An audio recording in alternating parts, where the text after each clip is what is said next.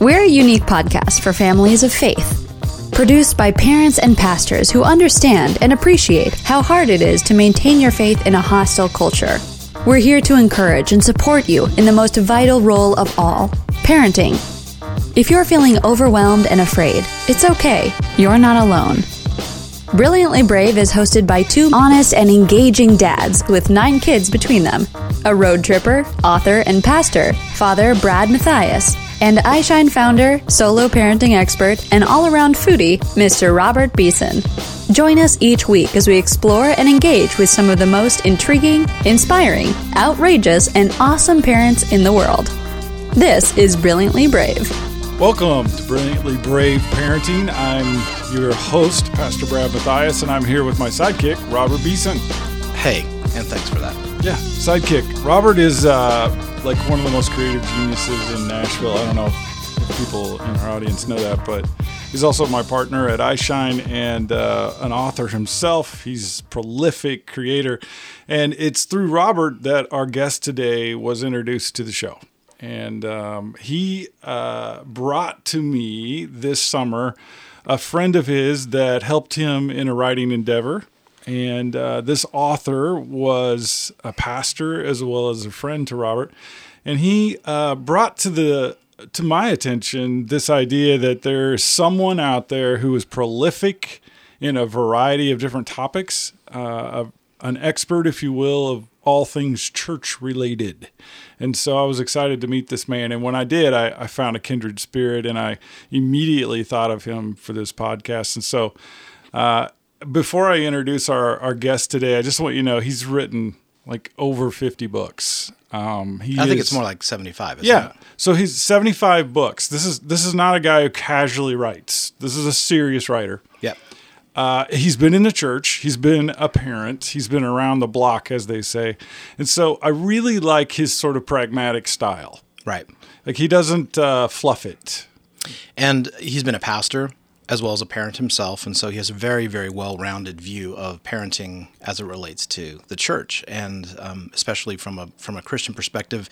And as we talk about on this podcast, a post-Christian perspective. Yeah, and I totally agree with that. And one of the things that I love about him is that he'll sort of call a spade a spade. Yeah.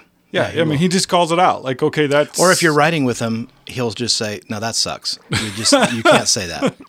I'm just kidding. He doesn't say it. Well, I mean, just in the conversations I've had with him over the last few months, I've noticed that there is an alignment of thinking between you and I and this guest. And so, a lot of the opinions that are expressed on Brilliantly Brave are sort of the guest's own opinion. In this case, I'm going to go out on a limb and say we most likely are going to heartily agree with this guest today. And so without any further ado, I want to introduce our friend and fellow author, Robert Noland. Hey, thanks for having me on. It's great to have you here. It's time. It's time for you to join us in the podcast world. And as we prep for this interview today, you mentioned several different topics that God had put on your heart. And instead of me just questioning you, because you are an author with so much background, I'm going to let you lead to us what you think maybe our audience needs to hear. Well, I think I would start off by saying that my focal ministry is men's ministry and has been since 2009, and going out and speaking, doing conferences, things like that. The very first thing I say in any men's event that I speak at or my own conference is whenever anyone looks at someone up on a stage or they hear someone on a podcast or whatever, we immediately assume they're getting to do that. They're in that platform because they're an expert. And the first thing that I always say is, gentlemen, I am no expert. Just ask my wife. She can back me up on that.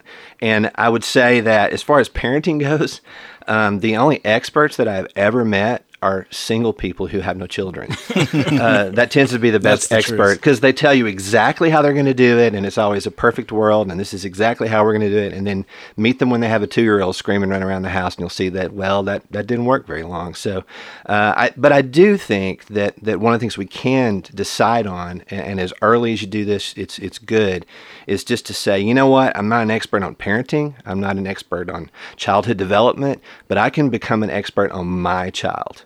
And then you can become an expert on every one of your children. Now, it doesn't mean you always know exactly what to do. That's another thing, is we're not always going to know that. But Jesus does, and so that's why it's great to involve him in your parenting, because he does know what to do. But I think learning your kids individually, becoming experts on their behaviors, on their personalities, their needs, their wants.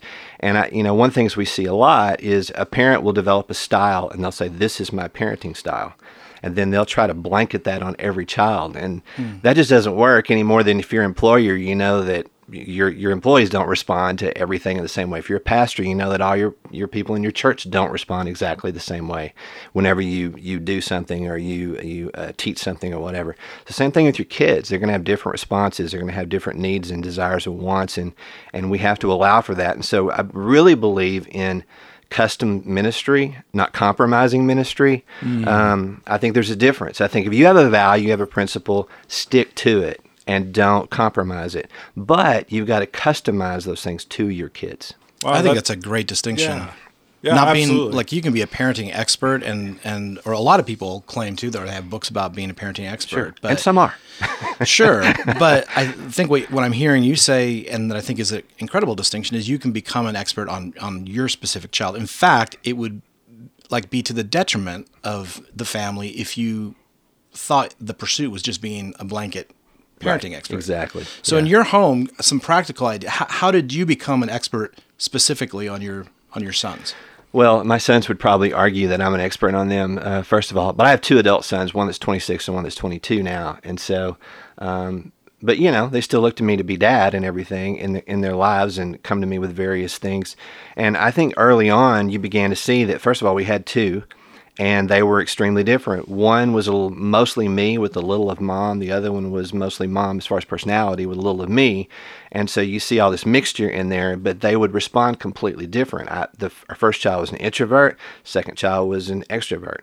Expecting them to act the same always was just not even possible. Demanding the same thing out of the second child that we demanded out of the first child, and vice versa, just didn't work. And so we just quickly began to see, okay, in order to parent these guys the way the Lord would.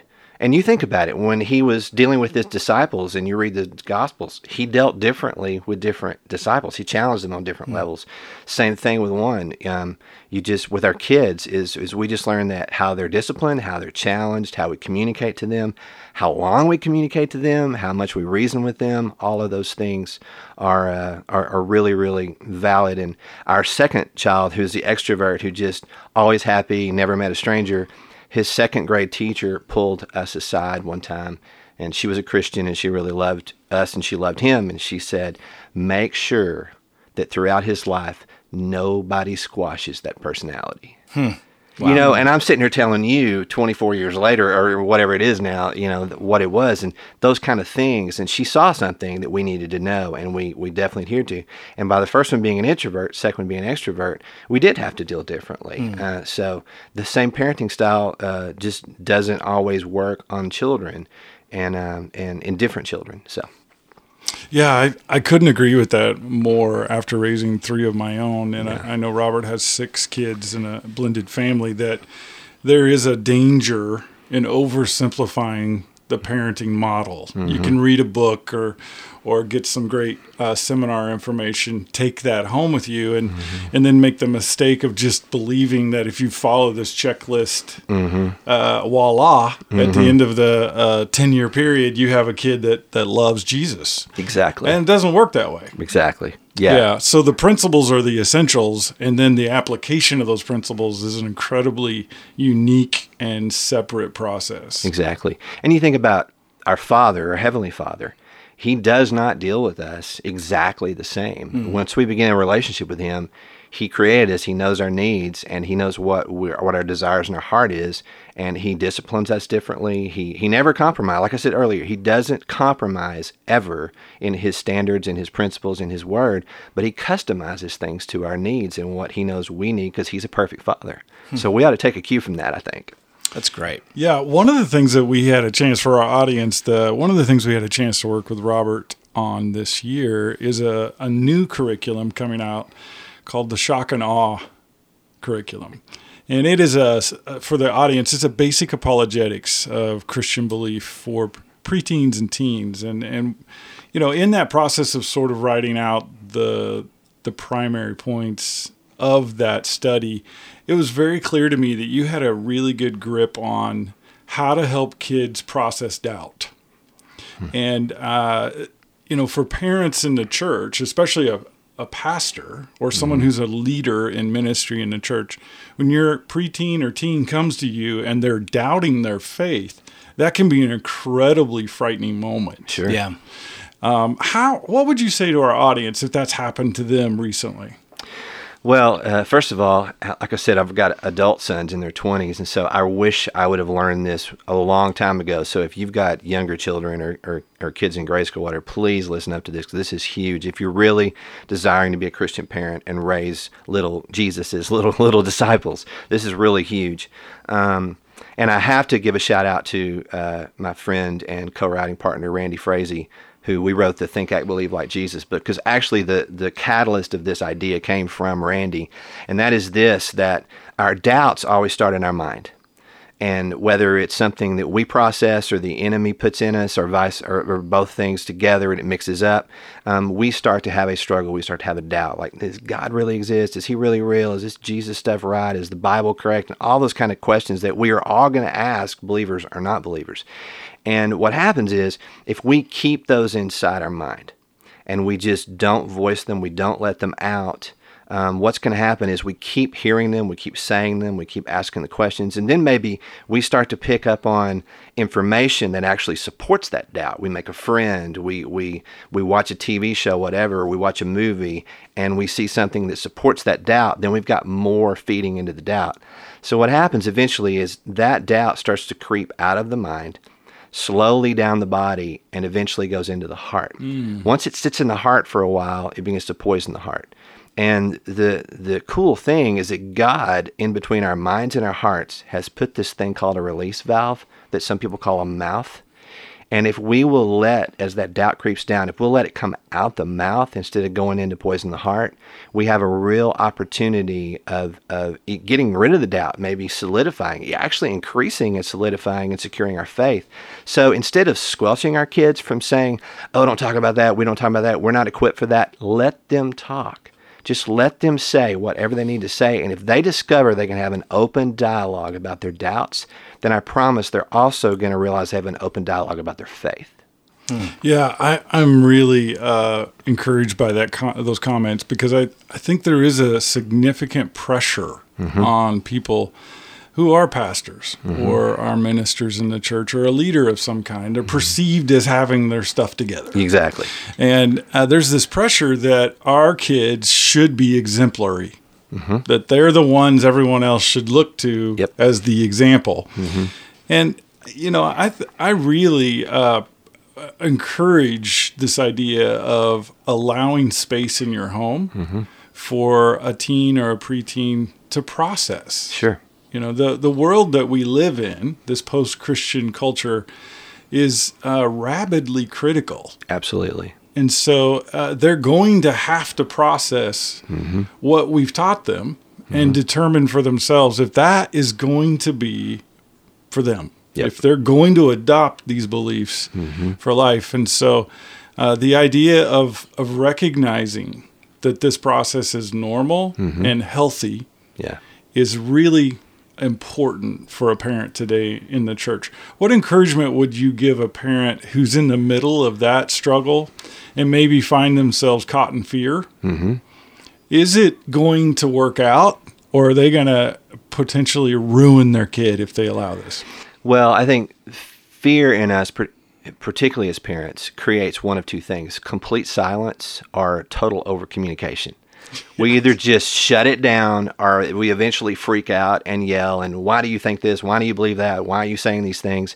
And I think to find a middle ground of just sitting down and saying, hey, look, I want us to begin to learn how to have an open dialogue about faith, about Jesus, about the Bible. And I want you to tell me, what do you believe? What have you come to believe? Don't tell me what you think I want you to believe. What do you believe? Start finding out what your kids think and what they believe. And the only way you're going to do that is to let them have a safe environment to say those things. Now, at first, you may get a blank stare. Is this some kind of trick, or you want to really ground me here, whatever?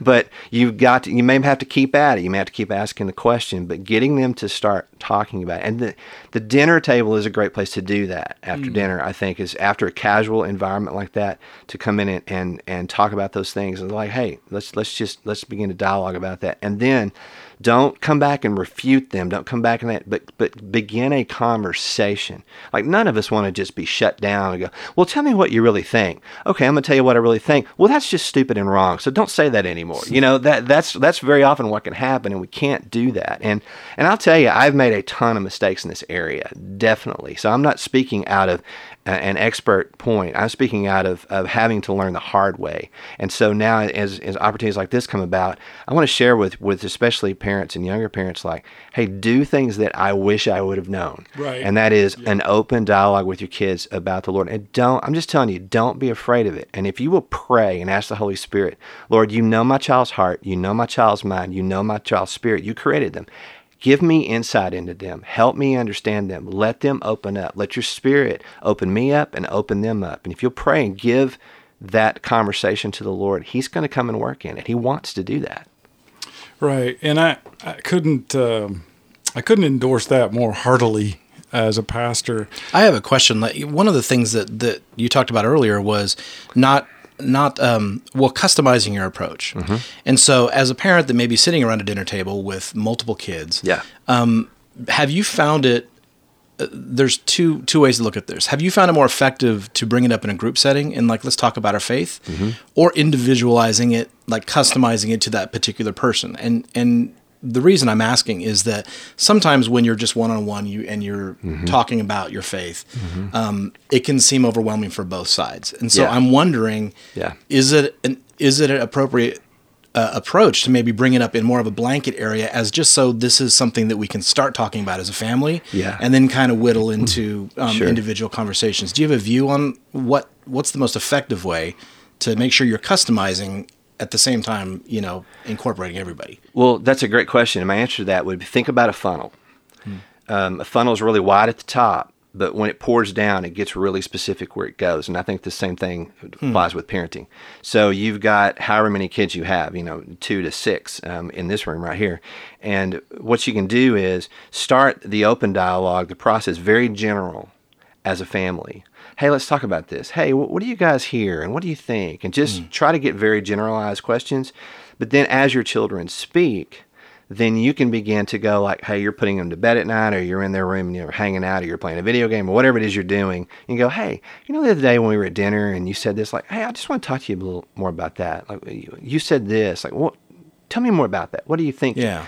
So you do both. You kind of gather it in the general, and then you start getting specific with them in your one-on-one time with them. Now, something I want, it's really, really important here to pick up on, this is probably a whole nother topic here, but if you're going to do the things we've been talking about for the last 20 minutes, you're going to have to decide you're going to be intentional in your parenting. It's going to have a desire, a purpose, and a goal. Because to do these things, you can't be too busy. You're going to have to decide, I'm going to be an intentional parent, and I'm going to go after these things because I want to disciple my kids. That's great. That's huge. Yeah, and I think, Robert, your question, Robert Beeson, the idea of sort of creating a third party, the idea of discussing topics without confronting someone is an important distinction, because a parent in fear will want to resolve their fear. Exactly. Right. Well, I can say, for me, I'm like, oh crap, I haven't talked to Zoe about this. And Zoe, what do you think about the fundamental whatever? You agree with me, right? Yeah, exactly. Yeah. And so a parent will often rush through a process that needs to take time. Yeah. And it's for our well-being. It's for our ease of mind. And it's not necessarily best for our child. Exactly. Yeah, well, you think about how long Jesus was with his disciples, and then he's sitting around a campfire one night, and he goes, hey, I'm hearing what everybody else is saying about me, but who do you guys think I am? You think about that question. Right, yeah. After they'd known him for a while, and he waited to pop that question. Exactly. Yeah, and he waited to pop that question, though, until he kind of they had a read on him. He already knew them, of course. Yeah. Well, that's a wonderful insight, actually, into the gospel. I have the sense that we could talk a long time with Mr. Noland here. Well, I think we should come back for another episode. Yeah, I think so. I think we've got a rich bed of topics here, and there's some wisdom, there's some experience here that's very helpful, and so we're going to invite you to tune in for a part 2 of this interview with Robert Noland. And we are grateful for your time, for your focus, for your willingness to listen to this podcast. So God bless you, and tune back in for our part 2. Parents, remember, even if you may not feel brilliant or brave, you are. For God gave us a spirit not of fear, but of power and love and self-control. And I am not ashamed, for I know whom I have believed. I am convinced that he is able to guard until that day what has been entrusted to me. 2 Timothy 1:7 and 13. This podcast is a service of iShine Ministries and the Tween Gospel Alliance. All rights reserved. Donations to Brilliantly Brave are tax deductible at iShineLive.com. Review and subscribe to this podcast on SoundCloud, Stitcher, iTunes, or on our webpage. And read our blog and connect with us at WordPress@BrilliantlyBrave.com. Thanks for joining us for another episode of Brilliantly Brave.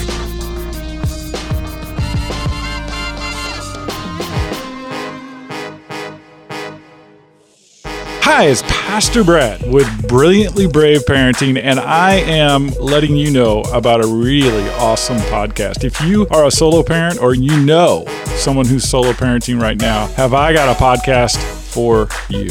Dear friend, co-host of our show, and my partner in crime, Robert Beeson, has started something really spectacular. Robert's here in the studio. Tell us about it. Yeah, thanks, Brad. So Solo Parent Society podcast is talking to solo parents out there that are doing it alone. We talk to other solo parents that are out there, talk about their struggles and insights that they've come across, as well as experts in the fields that solo parents deal with the most. I was a single parent for 8 years, raising 3 girls. My co-host was a solo parent, raising a boy and a girl, also for I think about 7 years. So together we talk about these different topics, and we have great guests, either solo parents, like I said, or experts in the field. So it's new, it's authentic, it's real, it's raw, and it's super fun. Solo Parent Society podcast. Brilliantly Brave is supporting and encouraging and endorsing what this is, and if you want to check it out, it's available on iTunes? Yeah, everywhere that Brilliantly Brave is. Awesome. Thanks.